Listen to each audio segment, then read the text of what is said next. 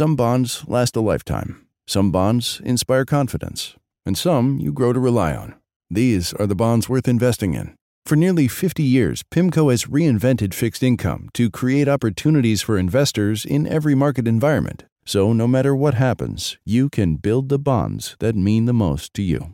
PIMCO, a global leader in active fixed income. Learn more at pimco.com/bonds. All investments contain risk and may lose value. Consult your investment professional before investing. My mission is simple: to make you money. I'm here to level the playing field for all investors. There's always a bull market somewhere, and I promise to help you find it. Mad Money starts now. Hey, I'm Cramer. Welcome to Mad Money. Welcome to Cramerica. Other people want to make friends. I'm just trying to make you some money. My job is not just to entertain, but to educate, teach you, put it in context. So call me at 1-800-743-CBC or tweet me at Jim Cramer. Today, the analysts threw everything they had at the stock, everything. They made a concerted effort to get you out while the getting's still good. And what happened? Despite the downgrades, we had a mixed session when Dow dipped 84 points. But the S&P only advanced 0.1%. NASDAQ gained 0.19% after opening much lower. Now, do not get me wrong. Stocks have had an incredible run here. So most of these downgrades seem well-reasoned and action-oriented to me. But are they right? Now, you know my mantra. Bulls make money. Bears make money. But hogs, well, hogs, they get slaughtered. I don't want to be too greedy. And that rule has never got me in trouble.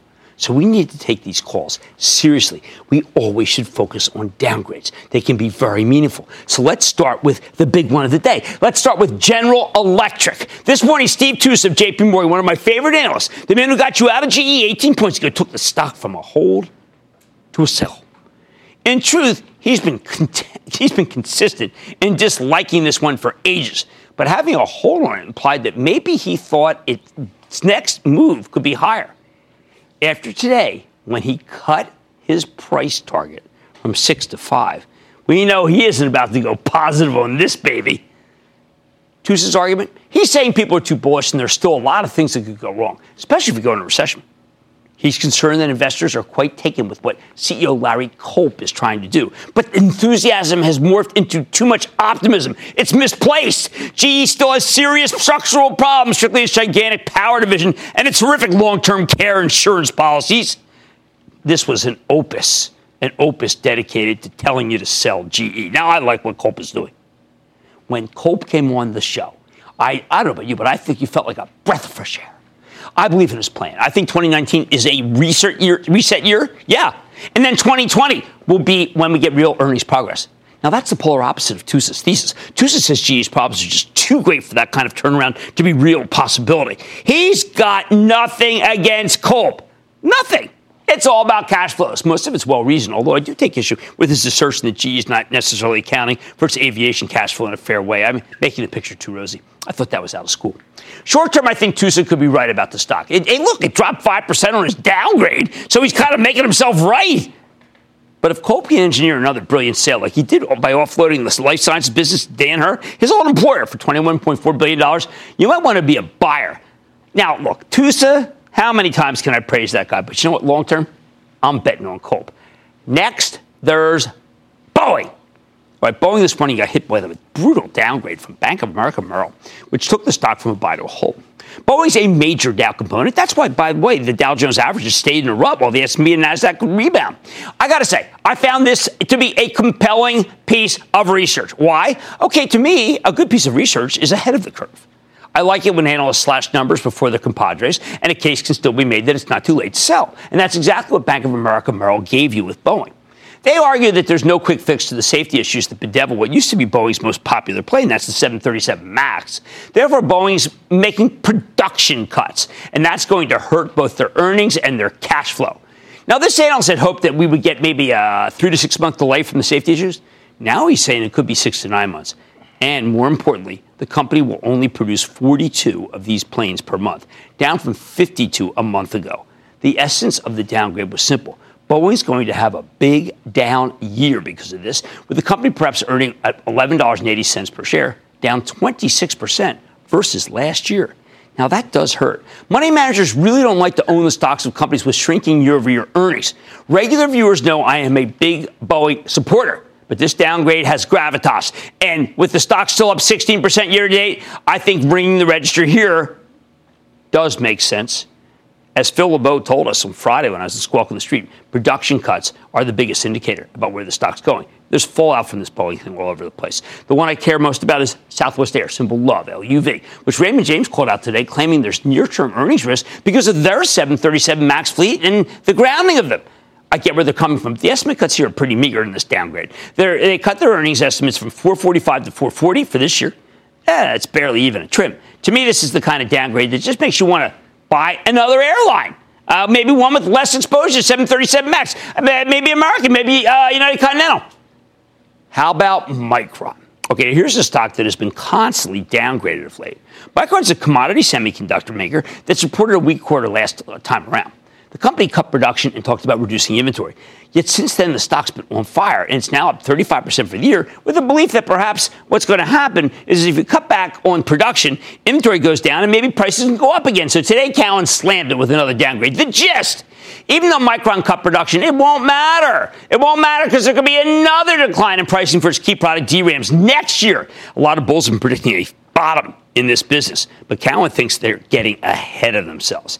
Now, this isn't exactly a fresh take. The analysts have been fighting the recent run in the semiconductor stocks both tooth and nail.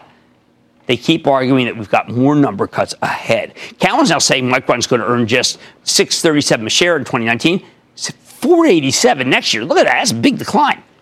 If Cowen's right, then you need to sell this stock non-waste to Sunday. The thing is, I don't think it's right. I believe the economy is going to get stronger, which will bolster Micron's bullishness and their business, as well as the build-out of 5G wireless networks all over the world. And I tell you, stick with Micron because of 5G. But I like NVIDIA even more. Why? Well, I like NVIDIA because its chips are actually proprietary, so you got a lot more protection from potential competitors. Micron does have to deal with the resurgent Samsung. All right, then there's Clorox. Today, JP Morgan took a big swing in Clorox, downgrading from hold to sell. Before we dig into this one, let me say that Clorox is an extraordinarily well-run company with CEO Ben O'Doher at the helm. However, JP Morgan believes that Wall Street's consensus earnings estimates are just too high. So they're cutting numbers. Because Clorox will get less benefit from its price increases going forward. The analyst cuts their earnings forecast from $6.34 to $6.26. That's not necessarily a big deal, except the consensus is at $6.32, and these are safety stocks. So are they right? Look, Clorox has already pulled back from $167 to $153. Stock goes any lower, I think that it can report an earnings disappointment like JP Morgan's looking for. And the stock might just barely blink. Finally, let's talk about one that didn't have any impact at all. UBS took Starbucks from a buy to a hold. Now, this is a victory downgrade. The analysts wrote the stock up huge, capturing a 55% gain from the bottom, and now they argue that the good news is baked in. In short, this is a pigs get slaughtered piece of research. In other words, he didn't want to stick around after such a big win. I can't criticize that attitude. All I can do is say thank you. That said, if Starbucks comes back in, you know what? Maybe you buy it in a weakness. Here's the bottom line. Today, we got some powerful downgrades from analysts who can't be as positive as they were when stocks were much lower. Logical. Even if you disagree with them, it's still worth considering what the bears have to say, if only so that you're prepared in case things go wrong. And you know from Mad Money that you should always be prepared for things to go wrong. John in Florida. John! Hello, Mr. Cramer. Thank you for taking my call, and I just love your show. And go Virginia Cavaliers tonight. There you go. I like that in the big game. Hey, my question though is regarding Viacom and CBS.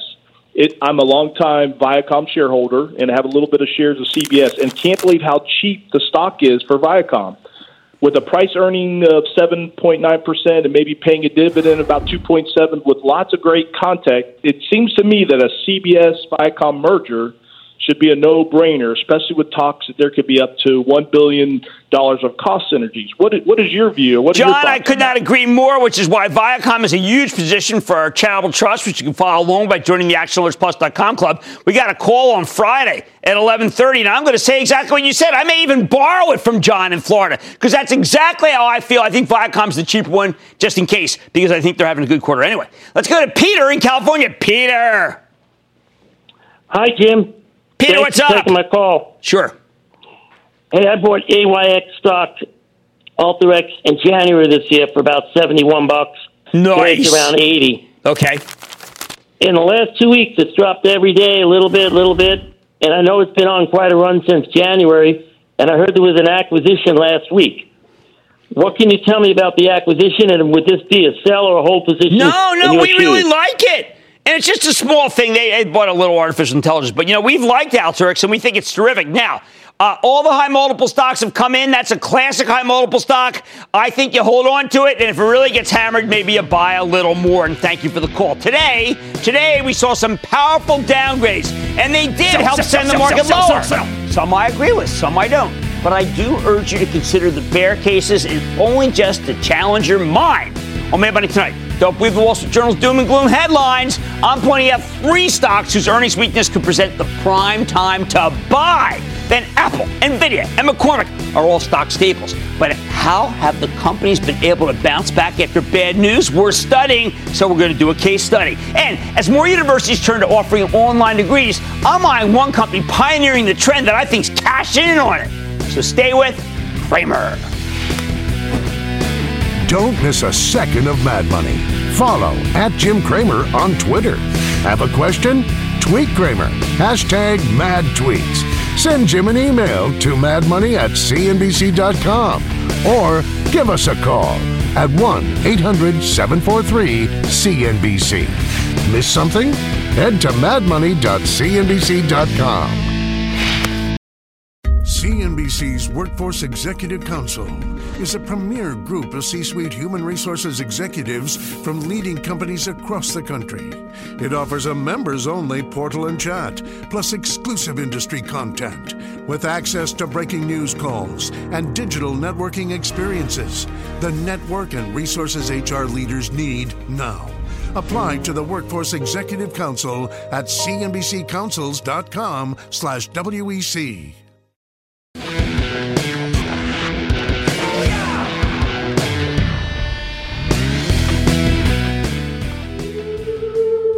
This weekend, we got another terrifying lead story in the Wall Street Journal. I'm going to give a quote here.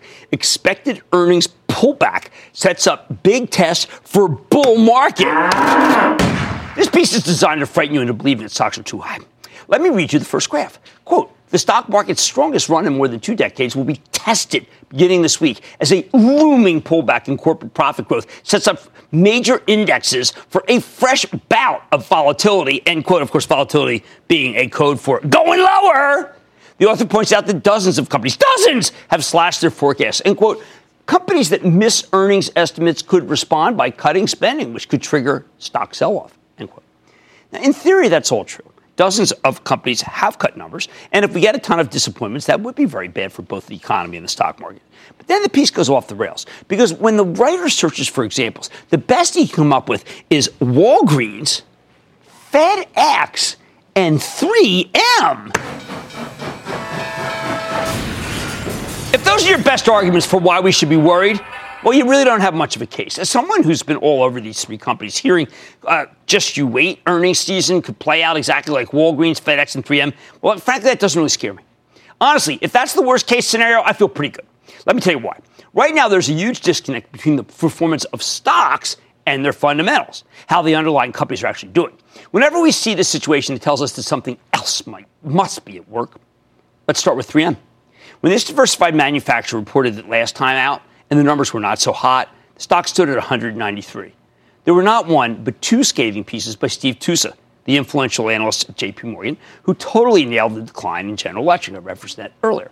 In his sell call, he argued that 3M was beset by weakness, thanks to in part a slowing economy, and the stock deserved to trade down 35 points versus where it was at the time.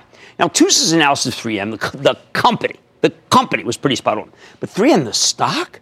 Well, that has roared higher, climbing up to $215 as of today. That's up more than $20 since management hit us with a so-called guide down that the Wall Street Journal cites as a reason to be very afraid. But, man, I wish every stock behaved like 3M after giving disappointing guidance. How about the next example, FedEx? Now, I was on the FedEx call, which is pretty darn negative about Europe and China. CEO Fred Smith came on this show and told us how business has gone south because the global economy is slowing and fulfilling the demand in the United States requires a higher level of investment than expected. Going into the quarter, FedEx stock, $181. 3 days and much bashing, slashing later, it was $172. But since then, FedEx has rallied 19 straight points to 191. Oh, the humanity. Finally, it's Walgreens. The drugstore chain reported a truly terrible quarter, while management wouldn't cop to it. The front of the store is being eaten alive by Amazon, along with the newly aggressive Walmart. As for the pharmacy, lots of high-margin prescription drugs are being threatened by government reimbursement cutbacks. So, yeah, Walgreens was awful. But it had nothing to do with the broader economy, unless you mean the job market's so good that it's hurt their labor, that it's cost them some labor problems, high quality. To me, 3M and FedEx are roaring thanks to a benign Federal Reserve that now seems more likely to cut interest rates than raise them, which would rid the stock market of the curse of the inverted yield curve.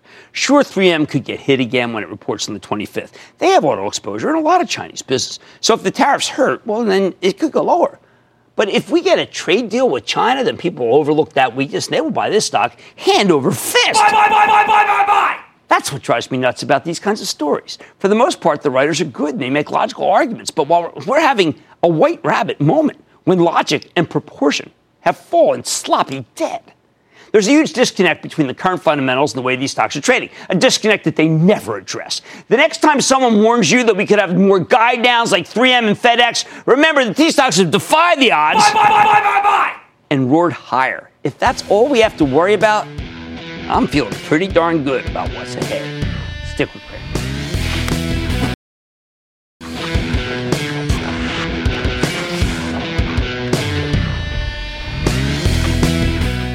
Even after getting dinged today, we've had an incredible bull run since the beginning of the year. The S&P 500 is now up 15% for 2019, just 45 points from its all-time high set last September. That's a magnificent move, but it only scratches the surface of what's so great about this market. The thing that really stands out to me, this is a forgiving market, like a Wall Street Truth and Reconciliation Commission that we saw in South Africa post-apartheid.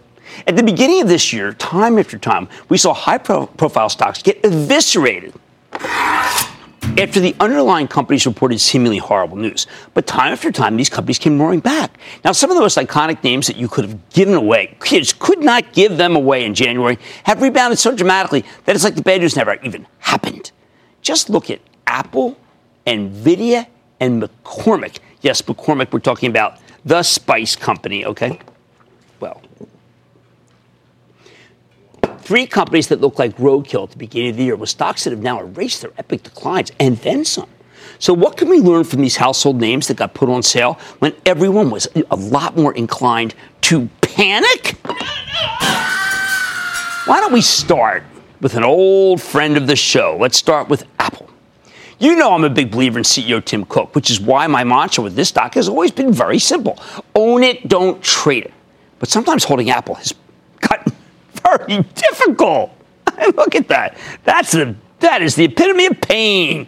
During the fourth quarter bear market, the stock got obliterated as people started worrying about an ugly slowdown in iPhone sales. Given that the iPhone makes up more than half of Apple's business, a lot of shareholders panicked, and the stock drifted from 233 in early October down to 157 at the end of the year. Then adding insult to injury, at the beginning of January, Apple hit us with a whammy of a pre-announcement. The company said they'd have a huge revenue shortfall, primarily because of weakness in China. The next day, the stock lost roughly 10% of its value, plunging to $142. Remember, this is one big cap stock. At that moment, Apple felt like the most hated stock in the universe. But you know what?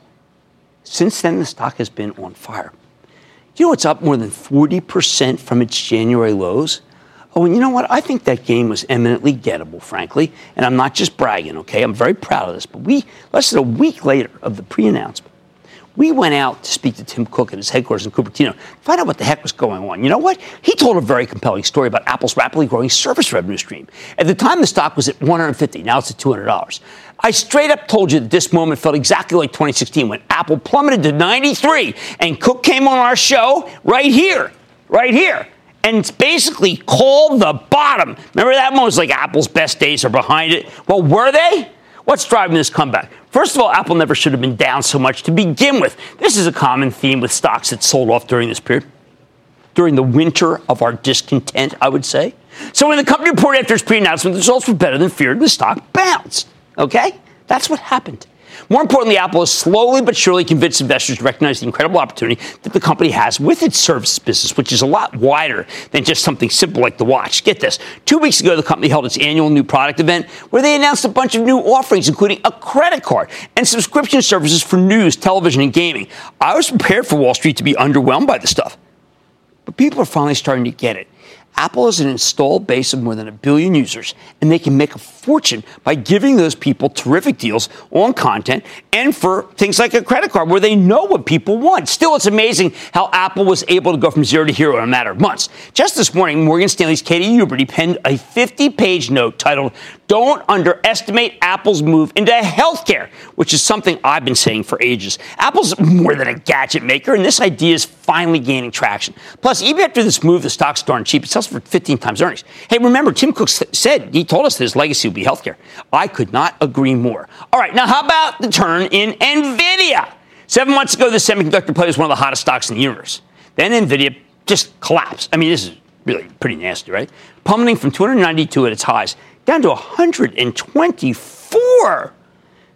That was the lowest, by the way, were the day after Christmas. The culprit, NVIDIA makes chips for gaming, the data center, cryptocurrency mining, artificial intelligence. When crypto collapsed last year, it turned out that NVIDIA was getting a lot of sales from this business. And suddenly the industry was stuck with way too much inventory because crypto demand evaporated. They thought some of these chips were going for gaming. Many of them were going for crypto. The stock started bouncing in January, though, right up until NVIDIA smacked us in the face with a horrific pre-announcement. Just a gigantic revenue shortfall. Anyone who bought the stock at the beginning of the year, well, let's just say they felt like a fool, as it fell back from 160 to 131. But NVIDIA, too, has made a remarkable comeback. The stock's back above 190 today, as we've gotten more and more data points indicating that the semiconductor business has bottomed for them, including some stunning numbers, by the way, that we got from their competitor, AMD. Plus, in March, the company acquired Mellanox. Okay, that's an Israeli data center-oriented chip maker for $6.9 billion. Oh, and CEO Jensen Huang has told an amazing story about the future of graphic cards. I like NVIDIA so much that a few weeks ago, we started buying it back for the charitable trust. You can follow that by joining the ActionAlertsPlus.com club. We sold it around here. Proud of that one. Make some mistakes, but periodically get them right. At $292, NVIDIA was too expensive, but down in the mid-100s earlier this year, it was too cheap to ignore. The world was ending. The company had some temporary problems that they're now working through, which is why the stock has caught fire again. Finally, there is McCormick. All right, now we got to talk about McCormick because this is an amazing comeback story. The top player in the spices and seasonings industry really fell on hard times after having a big run. Now, this is another formerly red-hot stock that rapidly lost its mojo in the fourth quarter. Way back in 2017, McCormick acquired a bunch of sauces from Reckitt Benckiser, including Frank's Mustard and French's Mustard and Frank's Hot Sauce. Hey, this was a fabulous deal, which is why the stock ran from 90, look at this, to 156 last December. That's a nice run, right? You want to catch that. But then McCormick started selling off along with the rest of the market, pulling back to 139 by the end of the year. Then at the end of January, the company reported a devastating quarter, a top and bottom line miss, coupled with truly tepid guidance for 2019. I was actually pretty surprised. Management started talking about 1 to 3% growth this year, down from 12%. 12% last year. And also gave us disappointing earnings forecasts. In response, the stock plummeted 10.5% single session, down to 124. I mean, that is just awful. A few days later, McCormick drifted to 120, and that is where it bottomed. Now, here's the crazy thing, and it really is just completely nuts. Since then, this stock has been on a roll, slowly but steadily clawing back its losses. It's now trading at $153, up 27% from its early February lows. At this point, McCormick is trading like that disappointing quarter never happened. Heck, it's less than $3 away from its all-time high here. And most of this rally happened on no real news. McCormick was boosted by a broader rotation back into packaged food stocks, even though it doesn't have much of a dividend compared to the likes of General Mills or Mondelez. Hey, by the way, Mondelez, we've been eating these Tate's cookies all weekend. Got to cut back. However, the buyers clearly knew what they were doing because when McCormick reported 2 weeks ago, the company delivered a big earnings beat, and even though management left their guidance unchanged, the quarter restored confidence in the business, which is why I think it's going to have no problem taking out its high. Do you know what? Think about this. We have seen the same pattern from Home Depot. We're seeing it from Nike right now, which I think is a serious buy. Dow Chemical last week. Stocks that were left for dead and then came roaring back once people realized that they weren't dead. The bottom line, when a company with a terrific long-term track record suffers a setback and the stock implodes, the pain can make you want to dump the stock and forget about it. But as we've seen from Apple, NVIDIA, and McCormick, these moments of extreme weakness and desperation, they tend to be terrific buying opportunities. Let's go to Dean in Washington. Dean. Hey, booyah, Mr. Cramer. Booyah, Dean. What's Hey. up? Oh, just looking to find out what your thoughts are on Kinder Morgan. I've been looking at it since 2015. They dropped off more than 50%, Yes. and down into 216. And they've been struggling to get out of their teens since then. And I was just wanting to find out, is it the restructuring, cut on dividends, or what's holding it down? And it's in the basement there. And is it a hold or a move on? Well, no, I want you to hold on to it because Rich Kinder keeps buying stock. Here's the problem. There's been a decided move against all of the pipeline companies. A lot of people feel that these basically are at the end of their lives, that there's not going to be a lot of usefulness for pipelines. I think they're wrong. I think Kinder is going to do well. But there are a lot of pipeline companies that are doing quite badly, and it's being brought down by those. I want to go to Scott in Pennsylvania. Scott. Hey, booyah, Jim. Booyah. I'm calling today to ask you about Humana. I own the stock currently, and it just seems to steadily be going down, and I don't understand if it's just a sector rotation thing or whether there's something wrong with the stock. No, because we could be talking about any one of these. We could talk about Centene. We could be talking about UNH. This is a rotation out of these stocks, coupled with a belief that somehow the Democrats and Republicans are going to come together and make it so we have either a single-payer situation or we have a situation where the government's not going to reimburse. And I don't think that's going to happen. I think these are good to buy right here. A big drop makes you want to jump ship, doesn't it? I get it. But please don't throw in the towel just because there's a bit of pain. Sometimes weakness equals buying opportunity. It's the case for Apple. Oh, and don't trade it. How about that, huh? NVIDIA and McCormick. Hey, much more Mad Money. I'm hitting the books and finding out how a digital education company hopes to eliminate the back row in classrooms across the U.S. Then it's a beverage company that sold more than 2 million bottles in 3 years, with 90% of orders being processed via text message. Are you kidding me? I'm talking to the CEO to find out how capitalizing on tech trends is making his company doing very well. And all your calls rapid fire in tonight's edition of the Lightning Round. So stay with Cramer.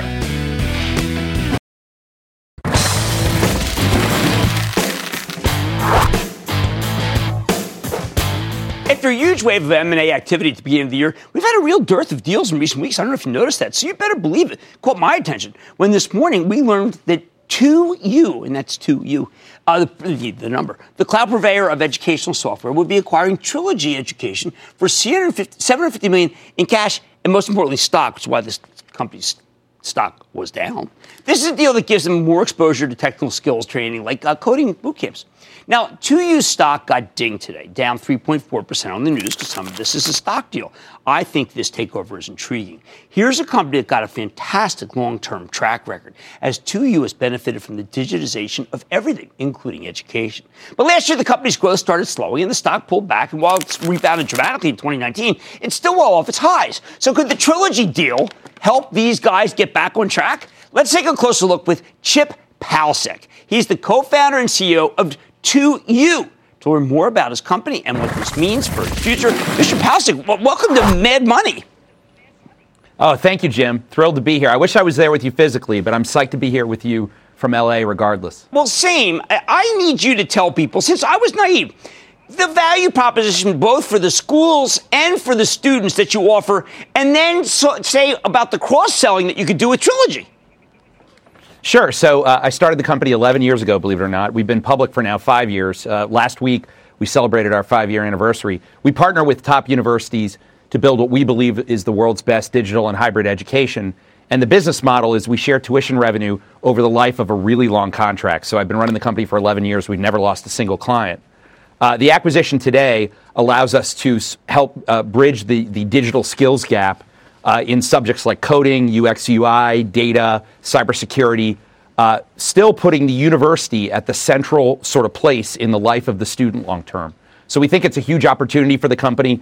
EdTech's not a sector that has this much action, so we're pretty proud of our track record, and we think Trilogy becomes a huge part of our ongoing story long term. I think one of the things I need you to do, I don't mean to be to say that some schools are better than others, none of that. But you have some top flight schools, Tufts, Syracuse Business School, which I've helped, I've donated to, Harvard Business School. I mean, the institutions we're talking about are some of the finest educational places on earth, correct?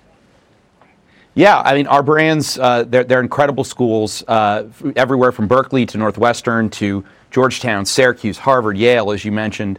And what we do is we allow them to bridge to the online environment. If you go back to the founding of the company, we thought it was odd that the great schools weren't doing anything online. We really believed that if you had institutional will behind you from these incredible places, that the technology was there to do something great. You just needed the full weight of the school behind you. So today, we often say, why should you pick up your life, quit your job, and move to attend grad school if you could get everything you were going to get from that experience, but do it over the internet? And it's worked quite well. So 11 years in, we're at a point now where, as of today's announcement, we're powering 68 different university partners combined with Trilogy. So that's part of where the story gets super interesting, is you're bringing the market leader working with universities with boot camps into our company as the market leader in online education for great schools. So we think it's got wonderful applicability for the long term. Okay, so let's give us the value proposition for a Northwestern and a value proposition for a student. How much it costs, what does it mean for the university, and is there any way that can help keep the cost of tuition down for the rest of the schools? Sure. I mean, the largest expense to graduate education is the opportunity cost of the job. So being able to stay employed in your local area, while the tuition is the same, you don't have room and board, and you don't have the opportunity cost of quitting your job. So the vast majority of 2U students are working in a current job and looking to sort of take the next step. Now, we have a variety of programs where we actually do local clinical placements. So, Jim, an example of one is our Master of Science in Midwifery at Georgetown. Well, you wouldn't want to go to the midwife that delivered the virtual baby. So as an example, we power a local clinical experience all over the country to allow people to go in and deliver babies in that program. And that goes for programs like physical therapy or physician assistant, where you wouldn't think it could be done online. So we're sort of breaking all those boundaries down. The value proposition to the university, we power the experience. So we provide all of the technology, all student support. We do all student recruitment.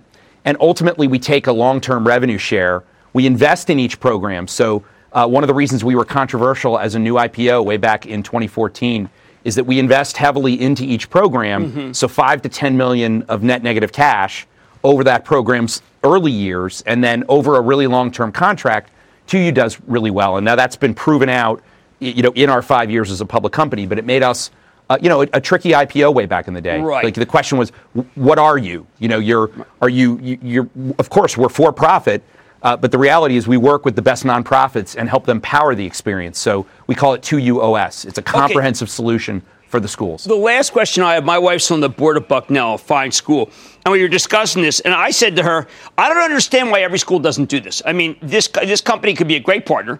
Is there a chance that pretty much, all the great undergraduate schools that are costing $76,000, team up with you somehow to offer something that is off campus? Well, we are in the process of working on our first undergrad. We focused on graduate education for most of our history, but we do think it's a really big opportunity. And there's no question that over time, like the internet's obviously not new. We're sort of in the third wave of for-profit education. The first wave was schools like University of Phoenix. And, we really believe today, the second wave was the massive open online courses. Right. And we really believe that the third wave is schools like our schools doing it the real way, offering great degrees in a very accessible format, allowing people to sort of experience it in their homes or, at the workplace in a way that just gives you the kind of flexibility that we do think over time certainly will drive down cost, but most importantly drives quality. Right. So our programs have the kind of outcomes you'd see in a campus program. Well, and that's a big part of the value prop. You're a fascinating company, fascinating stock. Congratulations on the Trilogy deal, which I thought was really terrific. That's Chip Palcic. He's the co-founder and CEO of 2U. I hope you're as interested in it as I was. I did not know the company. And I found out this is a company that's vital for the new economy. Mad Money's back after the break.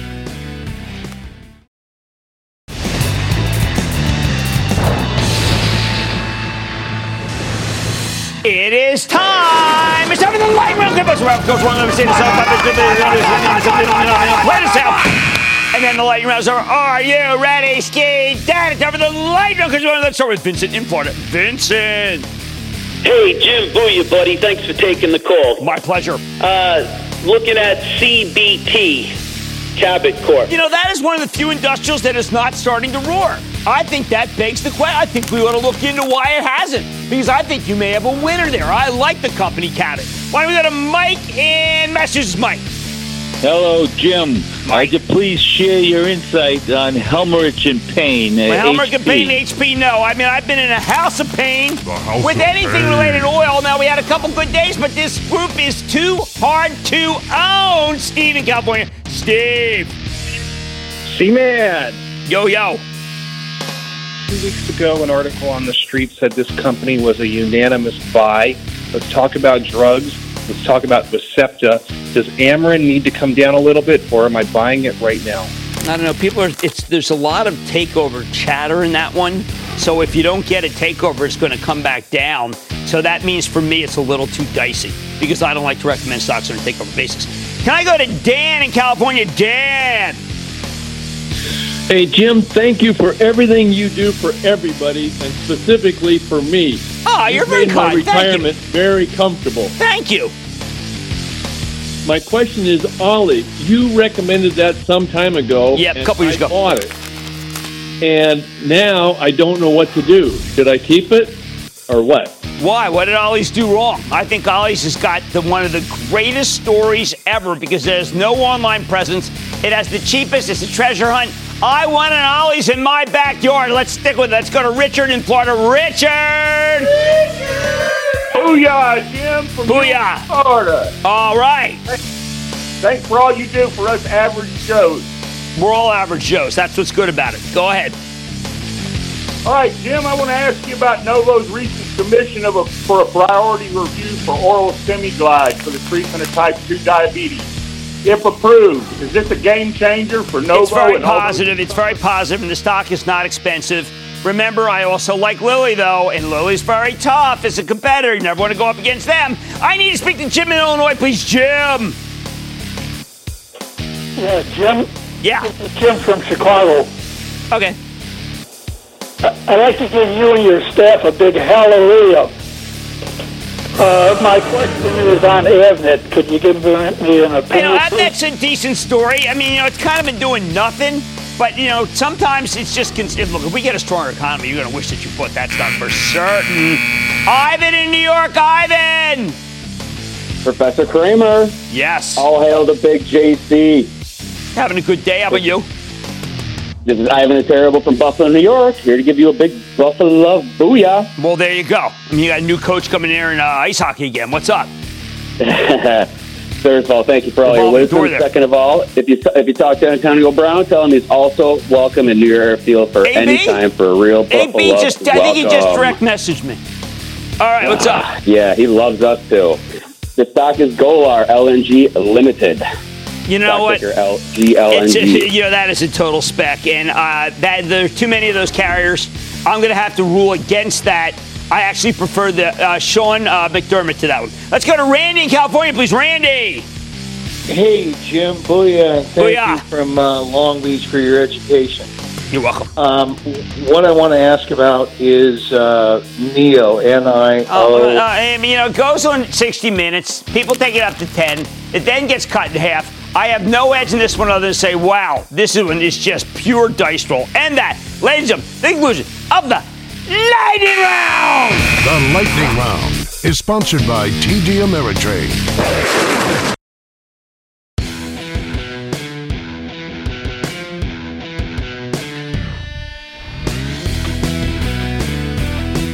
You want to identify the next big thing. Sometimes you need to step out of the shadows cast by the largest companies in a given industry and instead focus on the privately held upstarts that are shaking things up. Companies like Iris Nova, that's the parent of beverage startup Dirty Lemon, that makes all sorts of lemon water-based beverages that purportedly help you sleep better, look better, feel better, and maybe just taste better, okay? But the most intriguing part of the story is how they sell this stuff. They do it via text message.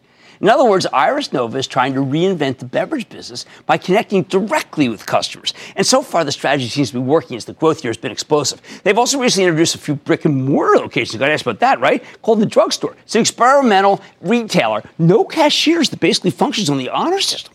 New York City, of all places. There's a lot intriguing here. So let's take a closer look with Zach Normandin. He's the founder and CEO of Iris Nova to learn more about these concepts and his vision for the future of the beverage business. Mr. Normandin, welcome to Mad Money.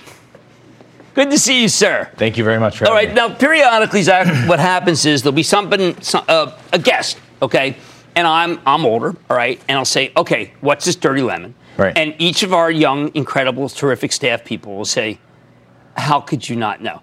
And so then I talk to my daughter, and my daughter says, Dad, that's embarrassing. So could you please explain to people of this older generation why this is such a craze for the newer people?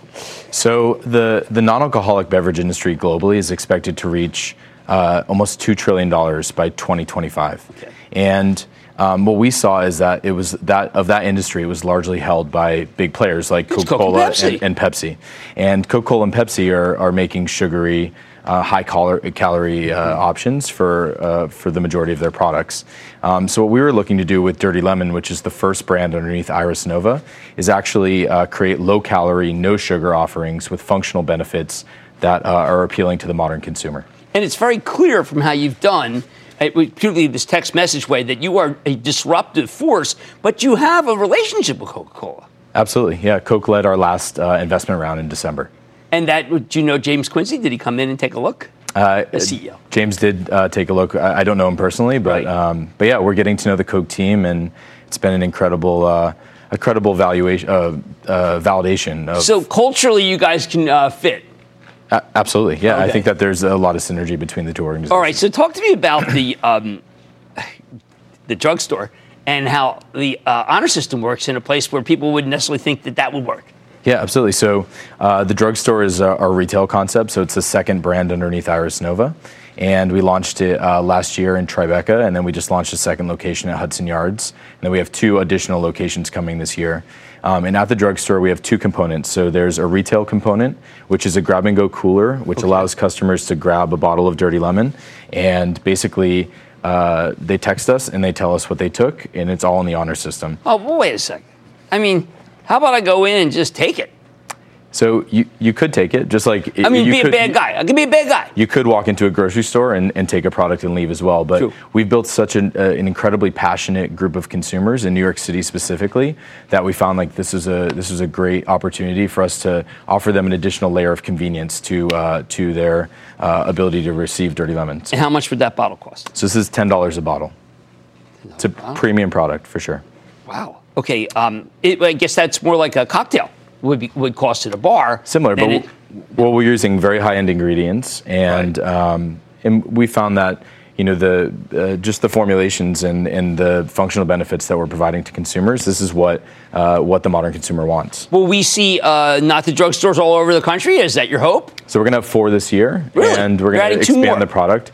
The brand rather. But what's really exciting about the drugstore is that we're using all of the tech infrastructure that we built for Dirty Lemon in the drugstore. Right. And then we're also collecting data at retail that's informing better decision making around new products that we launch in bottled format. So Dirty Lemon and Iris Nova, or Iris Nova rather, houses Dirty Lemon as a brand. Okay. But then we're investing in beverage brands, and we're also launching new brands underneath the platform. Okay, so if I do use the phone number, the back end powered by Twilio, which is a friend of the show? Correct. Yes, we have Twilio powering and sending messages out to consumers, but all of the tech infrastructure is in-house. And is this one of those things where what is your demographic? What would you say the average person is? So for the Dirty Lemon brand, it's millennial females. It is. So 25 to 45-year-old females is the predominant audience for Dirty Lemon. But we're expanding into a broad range of beverages. So we have 2 other brands that are launching this year. That'll be at varying price points and available for a variety of different demographics. Would you ever do cannabis? So we actually launched the first CBD beverage in the United States last year. Okay. And it was extremely successful, one of our best sellers. But we decided to take it off the market at the end of last year because there's a lot of challenges legally around CBD as an ingredient in food and beverage products specifically. Right. So despite the fact that the Farm Bill passed, it's still illegal to be used in food and beverage products. And so until the FDA gives the okay there, we pulled it out because we just want to reduce the liability. And one last question: Instagram advertising finished, good? Where are you guys in? So we launched the brand on Instagram, Dirty Lemon specifically. At one point, we were spending $20,000 or $30,000 a day on Instagram advertising. A lot of money. But what we found is that the cost of acquisition on Facebook and Instagram specifically has gone up considerably over the last 2 years. And so we're actually investing our dollars now outside of digital and acquiring customers through experiences like the drugstore and other activations that appeal to a wider audience. Excellent. Well, it's a delight to talk to you. And you've got a new model, and you're obviously a pioneer who's willing to take exactly how tough it can be to be a pioneer, and I wish you the best of luck. Thank you very much. Things work out well. That's Zach Normandin. He's the founder and CEO of Iris Nova. Now, it's important you know this. Iris Nova is the parent of this company, Dirty Lemons. Don't get that confused, but it is a private company for now. Mad Money's $10. Be careful. Mad Money's back after the break.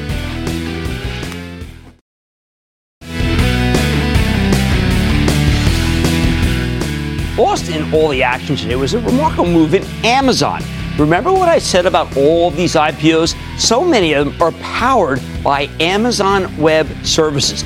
That's the real secret sauce to why you should own that stock. Like I said, there's always a bull market somewhere, and I promise to try to find it just for you right here on Mad Money. I'm Jim Cramer, and I'll see you tomorrow. CNBC's Workforce Executive Council is a premier group of C-suite human resources executives from leading companies across the country. It offers a members-only portal and chat, plus exclusive industry content, with access to breaking news calls and digital networking experiences. The network and resources HR leaders need now. Apply to the Workforce Executive Council at cnbccouncils.com/WEC.